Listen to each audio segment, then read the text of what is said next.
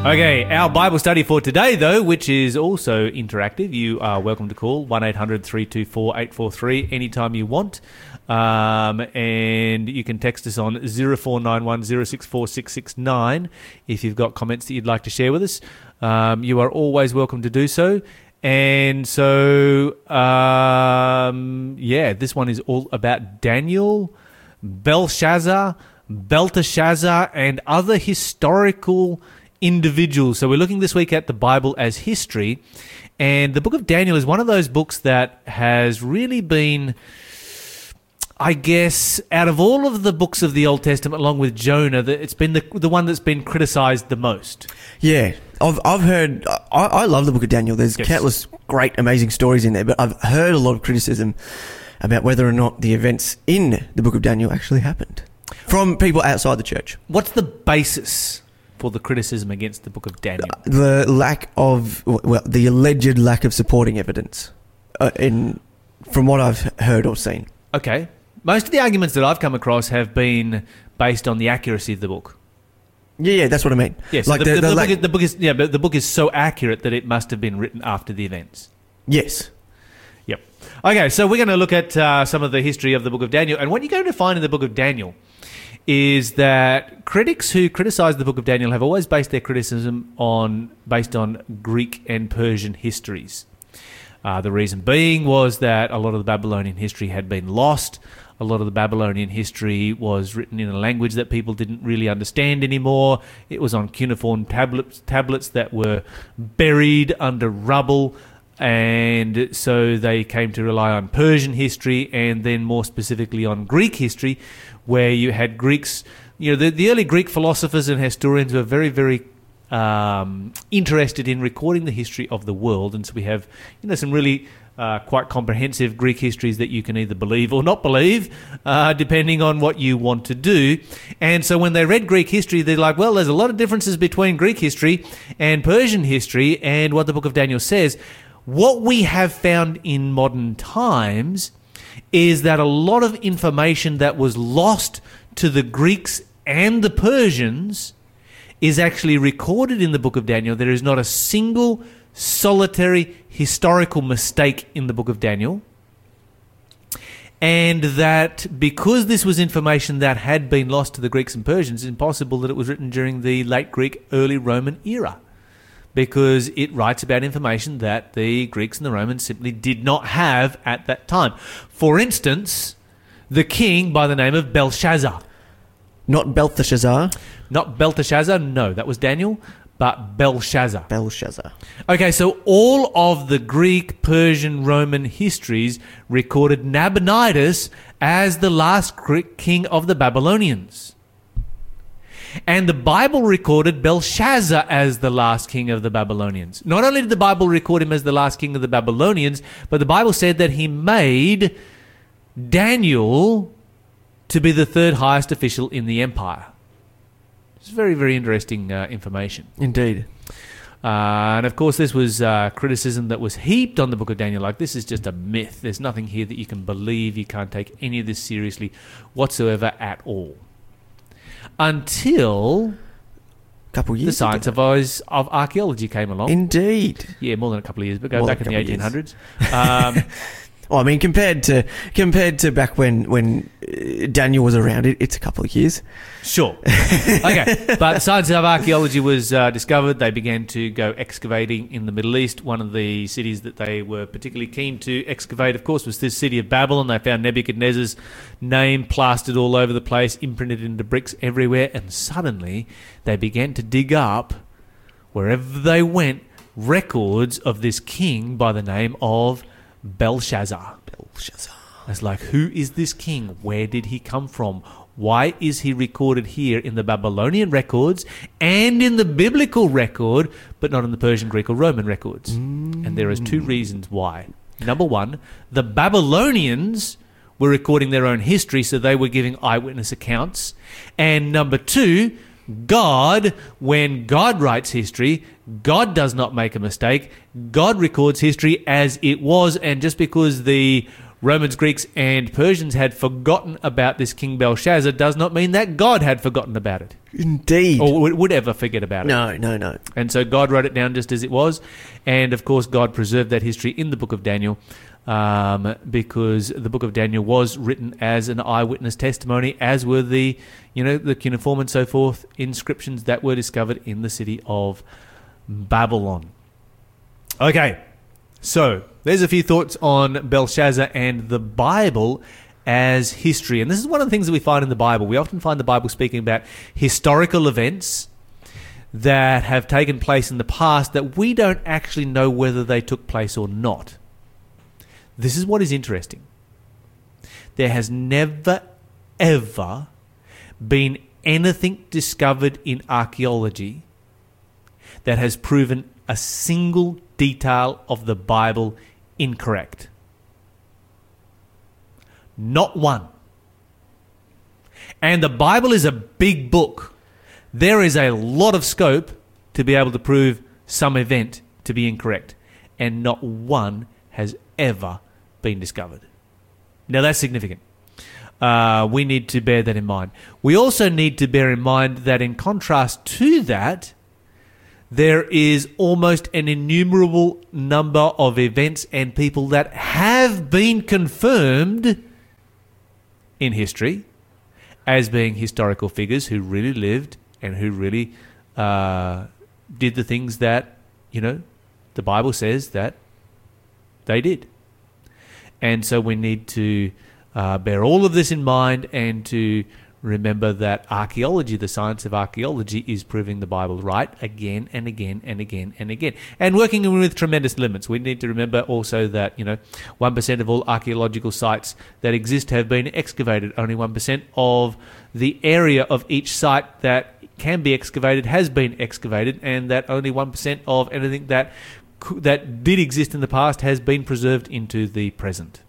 So you're dealing with a minuscule supply of detail that's coming from the world of archaeology.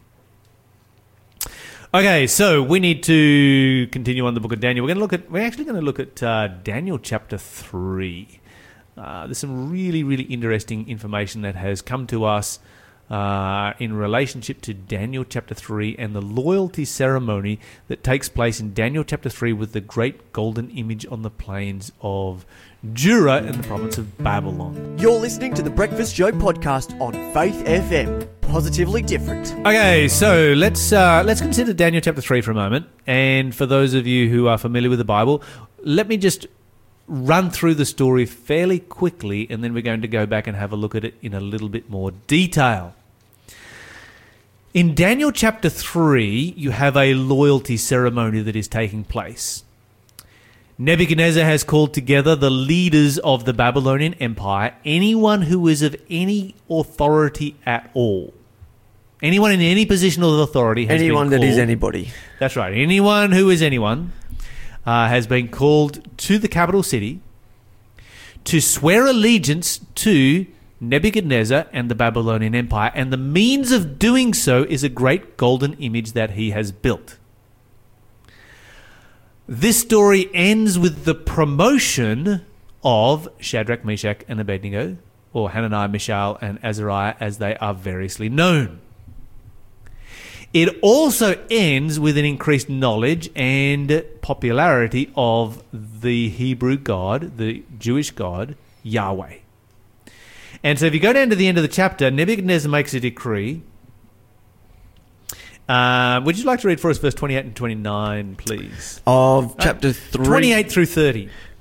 Daniel chapter 3, verse 28 through 30 says, Then Nebuchadnezzar said, Praise to the God of Shadrach, Meshach, and Abednego. He sent his angel to rescue his servants who trusted in him. They defied the king's command and were willing to die rather than serve or worship any god except their own God. Therefore I make this decree. If any people, whatever their race or nation or language, speak a word against the God of Shadrach, Meshach, and Abednego, they will be torn limb from limb, and their houses will be turned into heaps of rubble. There is no other God who can rescue like this. Then the king promoted Shadrach, Meshach, and Abednego to even higher positions in the province of Babylon. Okay, so we have to stop and ask ourselves the question, do we have any historical record of this event right here?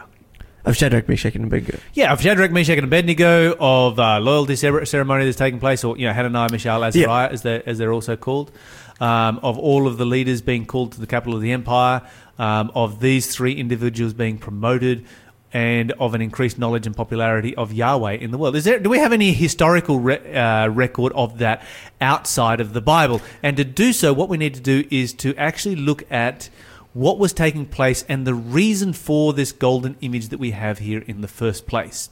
Okay, so chapter 3, the events of chapter 3 are a reaction by Nebuchadnezzar to the events of chapter 2. In what way are they a reaction to chapter 2?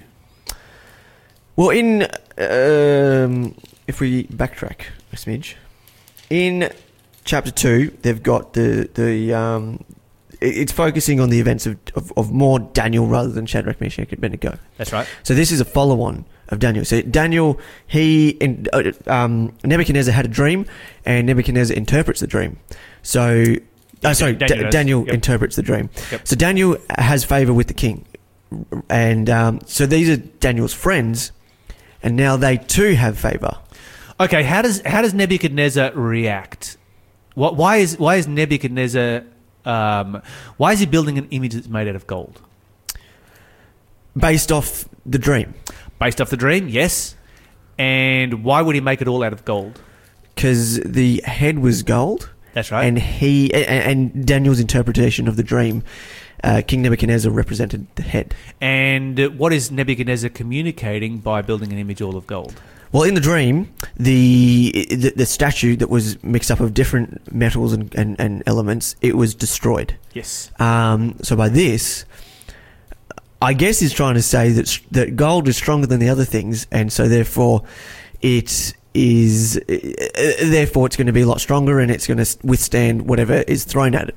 Whereas in reality, it just means that rather than step by step, it's all going to be overtaken. It's all with this example that with this statue that Nebuchadnezzar has built, it's all going to go in one. Yeah. Now the events of Daniel chapter 2 were a public relations disaster for Nebuchadnezzar of just absolutely epic proportions. Yeah. That he was forced to address. Well, he felt that he was forced to address. Why do you think Daniel chapter 2, the events of Daniel 2, the dream of Daniel 2 was such a public relations disaster? Well, I'd imagine that the king... There's a number of different examples throughout the Bible where a king or a person of power has a vision or a dream that they don't know what happens. Yep. And they typically get quite distressed. Mm-hmm. And so when a king is distressed, everyone panics and they want to do their best to impress the king to make sure that they are doing what they can. They're coming up with all these different ways of their own, using their own gods and their own theories to try and make the king happy, to try and make the king, to try and interpret what's happened in this vision or dream. And then here comes along Daniel, who has a completely different God, a completely different set of beliefs, a completely different set of morals, and he has sort of brushed them all out the way and said, no, hang on. My God can do it. This is what he says.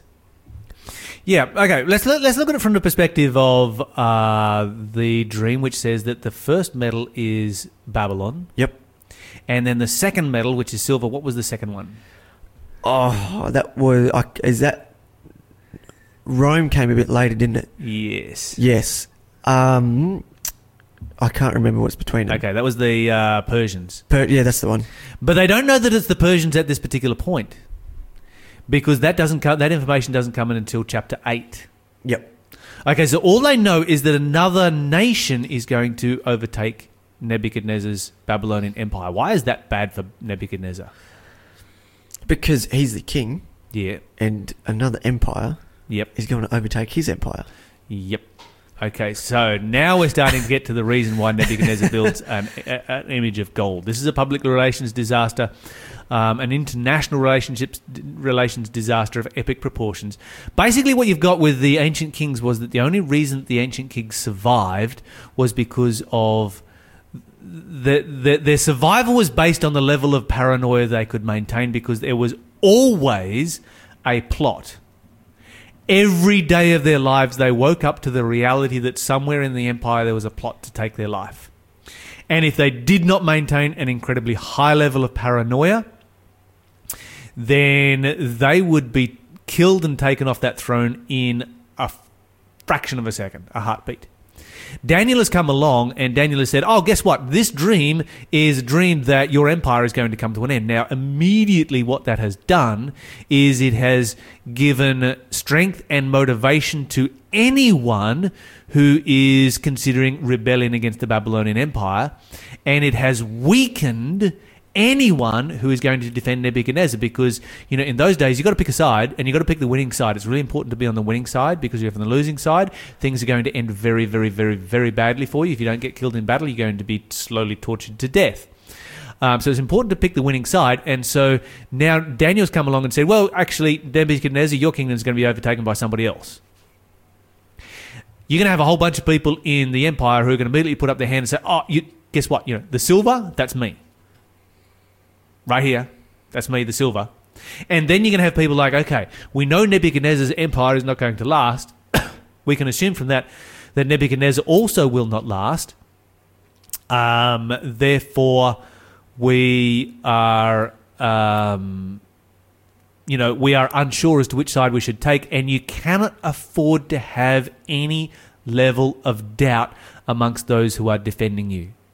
And so this image here is built as a reaction to that. And, of course, any kind of rebellion that breaks out in the empire, Nebuchadnezzar is going to be haunted by this dream. Like, is this the next one coming along that is going to, sort of topple my empire? Okay, so we need to continue on and look at a couple of other aspects of the story, but we also need to look back in history and we need to ask ourselves the question, was there ever a rebellion raised against Nebuchadnezzar? The answer to that question is yes. Now, having noted that there was a rebellion that was raised against Nebuchadnezzar, we would assume anyone who is raising a rebellion against Nebuchadnezzar is going to use anything at his disposal to motivate his troops. And Daniel's vision of chapter 2, Nebuchadnezzar and Daniel's vision of chapter 2, was publicly known. It happened very, very publicly. There was a decree to destroy the entire Babylonian cabinet. This was not something that was hidden away. And so if you were going to raise rebellion, that's where you'd start. You're listening to the Breakfast Show podcast on Faith FM. Positively different. Okay, so we go back into history. We find that there was one major revolt led against Nebuchadnezzar. It took place in the year 595 BC. It was led by a man by the name of Nahu-Ahi-Bulat. Interesting name. And in one of the inscriptions that we read about this revolt, it reads, In the 10th year, the king of Akkad was in his own land. From the month of Kislev to the month of Tebet, there was a rebellion in Akkad. With arms, he slew many of his own army. His own hand captured his enemies. So this is speaking about the king of Akkad, the king of Babylon, Nebuchadnezzar. And it is describing a rebellion that takes place in which he is actually fighting alongside in hand-to-hand combat with his own soldiers, but against his own soldiers. So this is a civil war that has broken out. Now, we get a little bit of information in relationship to what is happening here when we look at what takes place subsequently. You see the very next, we have that taking place in 595. If you go then to 594, you find that Nebuchadnezzar marches his army through the western provinces. He does a display of force, basically, in the western provinces. And so we know that this revolt, it broke out in the western provinces, which is near where, Judah is a part of that. And so he puts down the revolt, and then he does a big display of his military power following that in the western provinces. And then having done that, so this is the steps that Nebuchadnezzar takes. First, he destroys the rebellion with military force. Then he intimidates those provinces that had been in rebellion, and then he obviously has to appoint a whole bunch of new officials. to replace all of the kings and leaders and governors and satraps and so forth that were in those western provinces. And he has to have them swear their loyalty to him.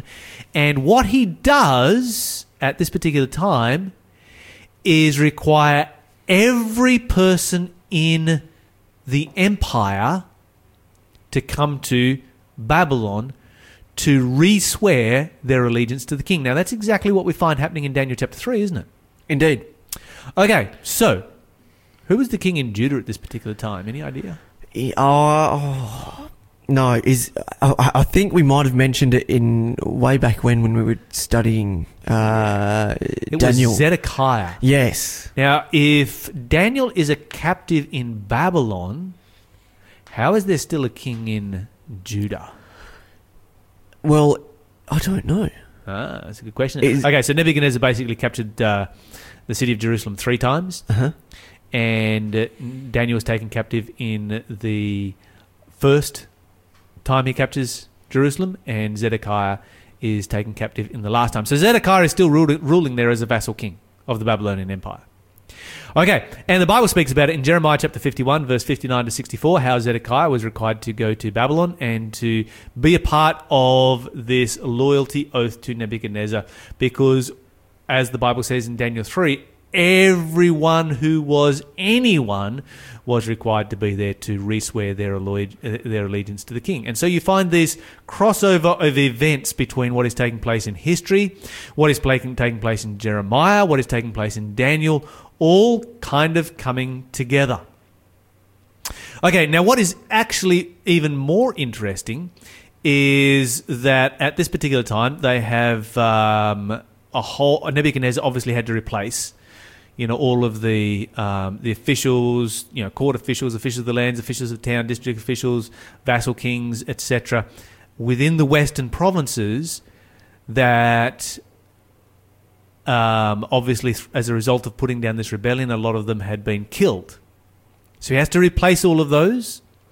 And there's also representatives from these provinces in his court in Babylon that have to be replaced as well. And what archaeologists have found is a prism that is called the Prism of New Western Appointments. And there's about 60 different names here and titles that are given. And this is basically Nebuchadnezzar going through and saying, okay, we've had this rebellion, we've got rid of all of these officials, let's replace them all. And amongst that, there are 5 different categories. There are court officials, officials of the land, officials of towns, district officials, and Western vassal kings. What is interesting when you go down through this particular prism is some of the names that are listed on it. Okay, so remember that we had, in Daniel chapter 3, we have a loyalty oath that is taking place. We have a gathering together of the leadership of the empire. We have the promotion of Hananiah, Mishael, and Azariah, Shadrach, Meshach, and Abednego. And we have a popularity of Yahweh. Those are 4 salient points that come out of Daniel chapter 3. Okay, so amongst these 60-odd names that are listed on the prism of New Western appointments, here they come. Nebuzaradan. Never heard of him. You'll find him in 2 Kings 25, verse 8 to 10. I see. He is the one who burned Jerusalem after it was conquered. Right. Nergal-Sarezer. I haven't heard of him either. You will find him in Jeremiah 39, verse 3. There we go. And what is interesting is, typically the case, spellings change slightly. So you have Nebuzaradan is Nebuzaradan in the Bible. And Nergal-Sarezer is Nergal-Sarezer in the Bible. And then you have Hananu, Meshullam, and Adinabu. In other words, Hananiah, Mishael, and Abednego. Very odd names, but I see what you're saying there. That they're mentioning, they're directly. Yeah, and these 3 are mentioned as not Western, district officials and so forth. These 3 are promoted within the province of Babylon. So Hananu, which is Hananiah, was promoted to be to the position of chief of the merchants of Babylon. Abednego becomes secretary of the crown prince Amel-Marduk, and Mishael becomes keeper of the slave girls. And so there you go. Once again, wherever you go, and of course, Amel-Marduk is mentioned in 2 Kings 25, verse 27 to 28. The Bible is history, rock solid history. We can trust everything that it says.